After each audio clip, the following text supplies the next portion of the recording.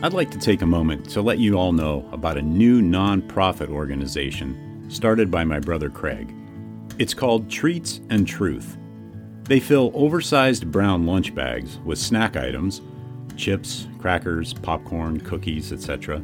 Also, a bottle of water, toothbrush, toothpaste, sanitary wipes, and most importantly, a small gospel tract book of John. No cigar? I'll have to talk to him about that. The bags are then hand-delivered to the homeless and people in need in and around the Los Angeles area. Let's help get this ministry off the ground. They're a 501c3 tax-exempt organization, so any and all donations are tax-deductible and greatly appreciated. Visit their website at treatsandtruth.org. Check out the show notes for the link. Also, please follow them on Facebook and Instagram. Thank you.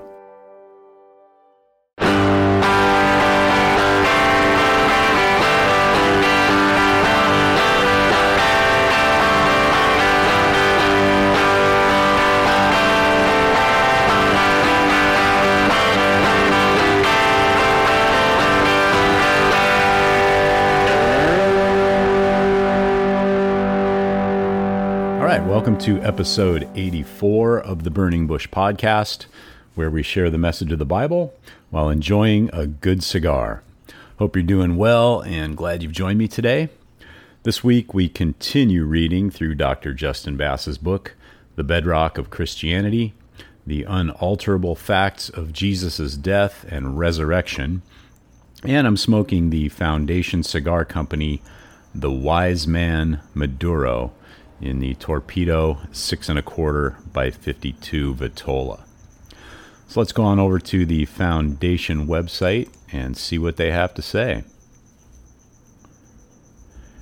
An award winner aimed to please any connoisseur. The Wise Man Maduro is an offshoot of the original El Huehuense, which loosely translates to the Wise Man, and is named for a folkloric dance in Nicaragua. This Maduro has all the qualities of a standout cigar, assertive without being aggressive, full-bodied without being too strong, and interesting from first puff to last. It's a flavorful blend that oscillates between the sweet and the savory. Cocoa and vanilla notes play off the tobacco's meaty, beef stock qualities, all integrated by an ever-present earthiness. The Wise Man Maduro has received numerous accolades, including a 95 rating from Cigar Aficionado, a 93 rating from Cigar Dojo, and winning Half Wheel's consensus, as well as being included in various top 25 lists. This cigar is a tribute to Nicaragua, its culture, the people, land, and the bridge between the old world traditions and the new. Nicholas Melillo, president of Foundation Cigar Company. Foundation Cigar Company President Nicholas Melillo release of the Wise Man El Huehuense Maduro for IPCPR 2017 in Las Vegas, Nevada. The release provided a line extension of Melillo's premier brand released during IPCPR 2015, where the Nicaraguan Puro enjoyed a highly successful launch, going on to find inclusion in Cigar Aficionado's top 25 list for 2018. Melillo blended the Wise Man El Huehuense Maduro using Nicaraguan filler tobaccos from Condega, Esteli, and Jalapa, and covered the cigar with a beautiful, oily, and rich San Andres Mexican Maduro wrapper. We've enjoyed a lot of success with El Huehuense, and it's an honor for people to recognize a project that personally means so much to me, says Melillo. I was looking to create a line extension with a whole different level of complexity, and the San Andres wrapper brings just that. The blend encompasses bold flavors of black pepper, dark roast espresso, and cacao, medium plus in body and strength, and rounded out with a nutty finish. I've always been drawn to San Andres, Mexico, and have been buying tobacco there since 2003. The wrapper is one of my favorites, not to mention one of the oldest seed varieties in the world, which predates even Cuban seed. The combination of this unique capa and Nicaraguan fillers makes for amazingly flavorful smoke, says Melillo. And the vitolas are the Lancero, 7.5 by 40, Churchill, 7 by 48, the Torpedo, 6.25 by 52, Toro Huaco, 6 by 56, Robusto, 5.5 by 50, and the Corona Gorda, 5 5/8 by 46. And the wrapper is a San Andres Mexican. The binder is a Corojo 99 Jalapa, and the filler is Nicaraguan. And that is the Wise Man Maduro from Foundation Cigar Company.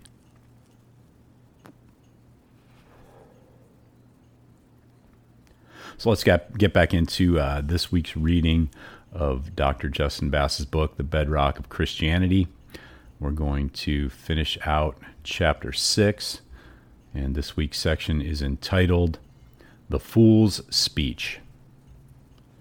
Paul's trustworthiness and genuine belief that Jesus appeared to him is further confirmed by what he endured and suffered for the gospel throughout his little over 30-year ministry. We have already looked at Paul's primary bedrock autobiography in Galatians 1 and 2, but there's another bedrock autobiography concerning some of Paul's life found in 2 Corinthians 11. Some have called this Paul's fool's speech, where in defense of his apostleship, he outboasts the boasters, that is, the false teachers in Corinth. As in Galatians, Paul takes a solemn oath before the God and Father of the Lord Jesus that he is not lying. 2 Corinthians 11:31. 2,000 years later, 99% of scholars of all different backgrounds and worldviews agree. Instead of recounting to the Corinthians his apostolic victories, wonders, and miracles, as in Galatians 3:5, 2 Corinthians 12:12, and Romans 15:19, Paul recounts all the sufferings and humiliations he has endured for the sake of Christ.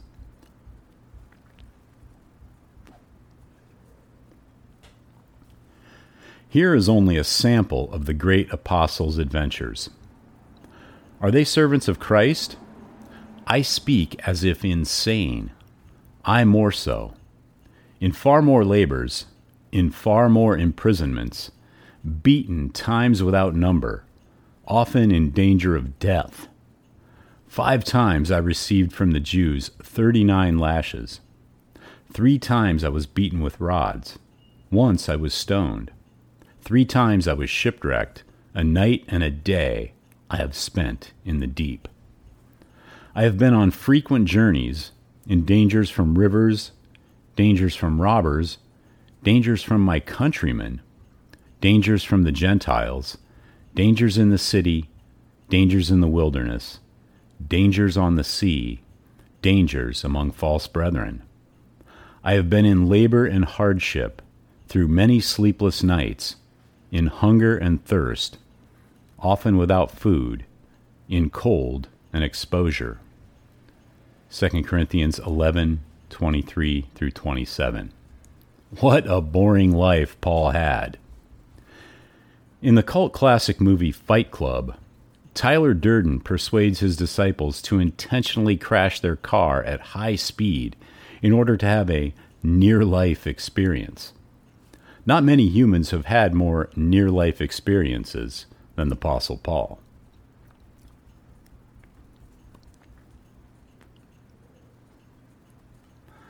What is also incredible about this list of Paul's sufferings is that most of them are absent from the book of Acts. The author of Acts has only given us a glimpse into Paul's adventures following Christ. One might even say with Raymond Brown that Acts might lead us to underestimate the Apostle Paul's extraordinary career. Pauline scholar Ernest Best says further, If Acts amazes us with what Paul endured, then this list shows how inadequate its account really is, and how much more Paul suffered than we can ever know. It is an amazing picture of Paul that emerges. How little we really know about him. How many untold stories of courage, compassion, and endurance lie behind this list. And it all must have taken place in the space of a mere dozen years.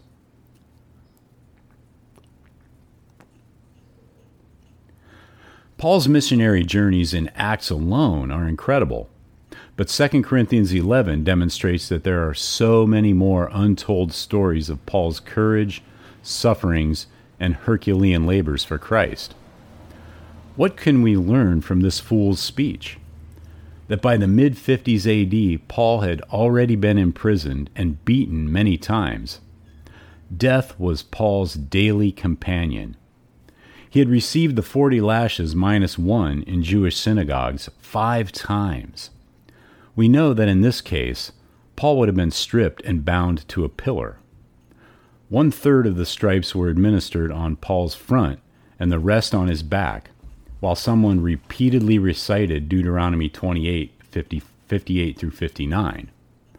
Paul himself had inflicted such punishment on followers of Jesus before his conversion, Galatians 1:13 and Acts 26:11, which surely must have come into Paul's mind as he was punished this way. Roman magistrates beat Paul with rods 3 times, and once he was stoned. Do not read over that too quickly.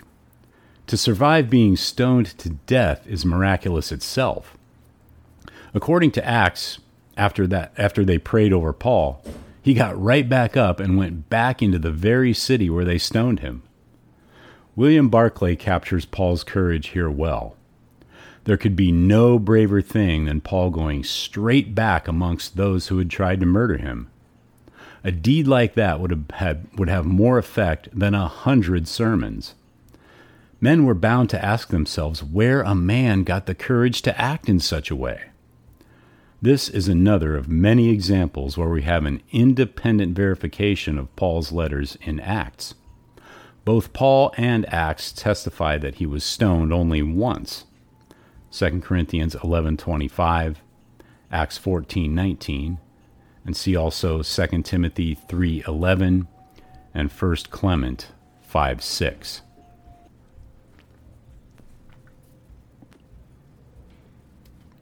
Three times Paul was shipwrecked, and probably the most recent shipwreck was vividly in his memory as he wrote. Paul says, "A night and a day I have spent in the deep." 2 Corinthians 11:25. The way Paul writes this implies that he vividly remembers this nightmare as he was lost at sea.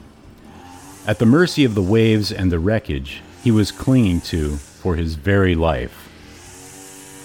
Paul continues his list of sufferings by mentioning 8 different kinds of dangers he regularly faced on his journeys. 2 Corinthians 11:26. It is no accident that dangers among false brethren concludes the list, and since these false teachers are the primary problem facing the Corinthian church. The climactic and closing story of Paul's fool's speech is one that already has been discussed in chapter 2. When in Damascus, Paul was hidden in a basket and let down the wall to escape King Aretas, 2 Corinthians 11:32 through 33. We may not have a detailed account of Paul's martyrdom under Nero, but this list of sufferings should give us good reason to believe that he endured it with boldness and courage, and the proclamation that Jesus is Lord must have been one of the last words on his lips. Why did Paul endure the life of suffering he recounts in 2 Corinthians 11? At any point, he could have left it all and spent his life in comfort and safety as a tent maker. Like his former associate Demas, Paul could have given it all up and enjoyed worldly pleasures in Thessalonica. See 2 Timothy 4:10. But Paul endured it all and died a martyr because he was absolutely convinced that the crucified man Jesus appeared to him, commissioned him that he should no longer live for himself, but for him who died and rose again on his behalf. 2 Corinthians 5:15. F. Bruce summarizes the power of Paul's conversion in his biography of the apostle. No single event, apart from the Christ event itself, has proved so determinant for the course of Christian history as the conversion and commissioning of Paul. For anyone who accepts Paul's own explanation of his Damascus Road experience, it would be difficult to disagree with the observation of an 18th century writer that the conversion and apostleship of St. Paul alone, duly considered, was of itself a demonstration sufficient to prove Christianity to be a divine revelation.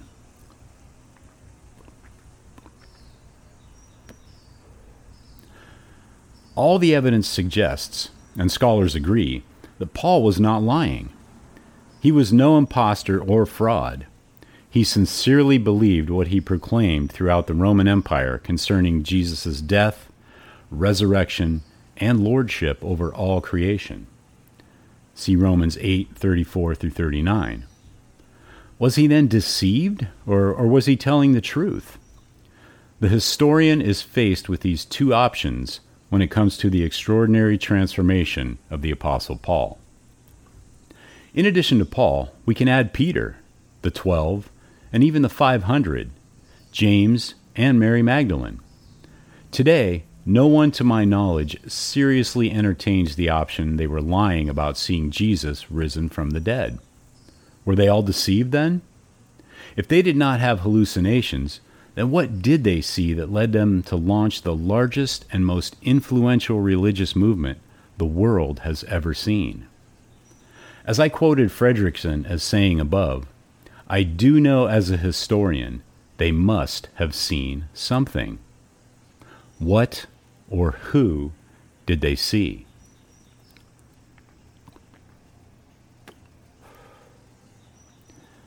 Now that we have finished our multi-chapter discussion of the bedrock source, 1 Corinthians 15, 3-8, we have one last bedrock fact to examine in the next chapter. The fact that soon after Jesus' crucifixion and these resurrection appearances, his followers launched an indestructible movement that went on to overtake the Roman Empire and is to this day the largest religion in the world. So now we turn to the question, how do we account historically for the rise of the Nazarenes? And that's the end of this week's reading of Dr. Justin Bass's book, The Bedrock of Christianity. Be sure to check out the show notes for links to Dr. Bass's website, as well as this week's cigar. Also in the show notes are links to Treats and Truth Ministry, where you can get involved in helping to spread the gospel to and be a blessing to the homeless. Groundworks Ministries for daily Bible studies and devotionals, and the Burning Bush merchandise store, where you can pick up some items to help spread the word about the show. And I'd appreciate it if you would tell your friends. So until next week, have a great day, have a great cigar, and God bless.